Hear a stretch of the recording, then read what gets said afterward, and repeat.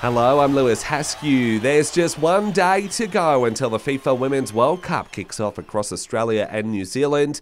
Overnight, the Matildas have had a visit from Aussie Golden Girl Cathy Freeman ahead of their opening match against Ireland tomorrow. Captain Sam Kerr says her side is hoping to leave a lasting legacy, just as Freeman did at the 2000 Sydney Olympics. We always talk about Cathy Freeman 2000 Olympics, and we kind of hope that this team is remembered forever and we represent Australia in the best way possible. Meanwhile, Ange Postecoglou's era at Tottenham has begun with a loss, the side going down 3-2 to West Ham in Perth. Postecoglou says there are some positive elements, though, to take away from the game. There's enough in that game for me to sort of, show back to the players and give us the foundation to work on. In cricket, Aussie skipper Pat Cummins expects David Warner to retain his place at the top of the order for the fourth Ashes Test in Manchester starting tonight. The opener is coming off 2 single-digit scores at Headingley.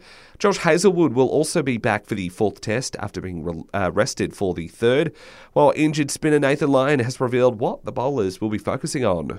I think it's just the basics, to be honest. It doesn't go away. They'll look at their line and length. They'll look at the length that they need to bowl. That will either bring the top of the stumps into play.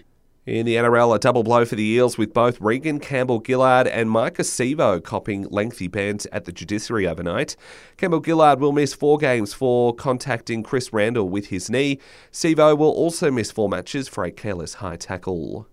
And in the AFL, Alistair Clarkson is easing back into his role at North Melbourne, but admits he may not sit in the coach's box this year.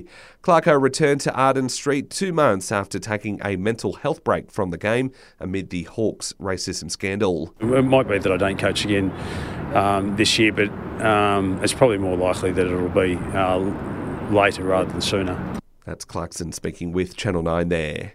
And that's your latest headlines. Check back again later today for a wrap of the day in sport with the full-time whistle here on the Sport Report.